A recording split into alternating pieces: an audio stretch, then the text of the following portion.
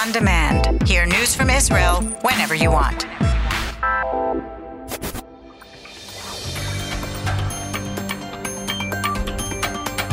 You are listening to the English language news of Kan, the Israeli Public Broadcasting Corporation. Good afternoon. It's 2 p.m. in Israel, Sunday, April 21st. This is Ariel O'Sullivan with the top news at this hour. Israel has condemned the vicious and widespread terrorist attacks that swept through Sri Lanka this Easter Sunday, reportedly killing over 160 people. President Reuven Rivlin wrote on Twitter, "This is a despicable attack.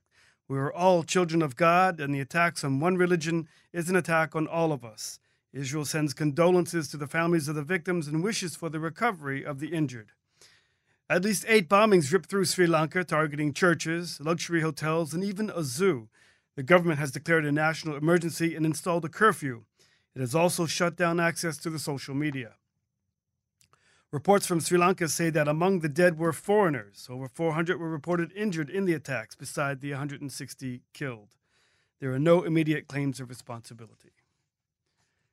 On Saturday, border police shot and critically wounded a knife-wielding Arab near the Tapuach junction in Samaria.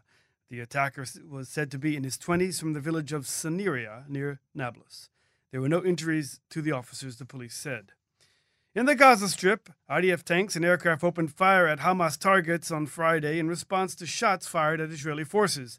There were no reports of any Israeli injuries. Palestinian security sources told the AFP that a Hamas military observation post at 3 locations along the frontier were hit.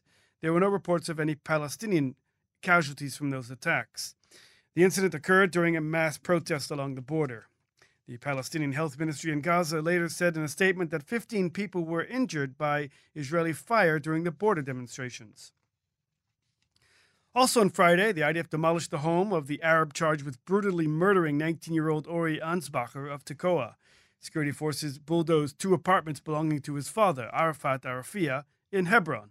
The Shin Bet determined that the murderer had been politically motivated. Turning to the weather, rain and thunder showers in the north and center of the country, scattered showers in the Negev. Flood warnings are in effect in the Jordan Valley, the Dead Sea, and Judean desert regions. Snow in the Hermon. It'll be colder tonight, but the rain will ease up tomorrow. Temperatures forecast in the main regions: Jerusalem 11, Tel Aviv 17, Haifa 16, Beersheba 18, and in Eilat going up to 25 degrees centigrade.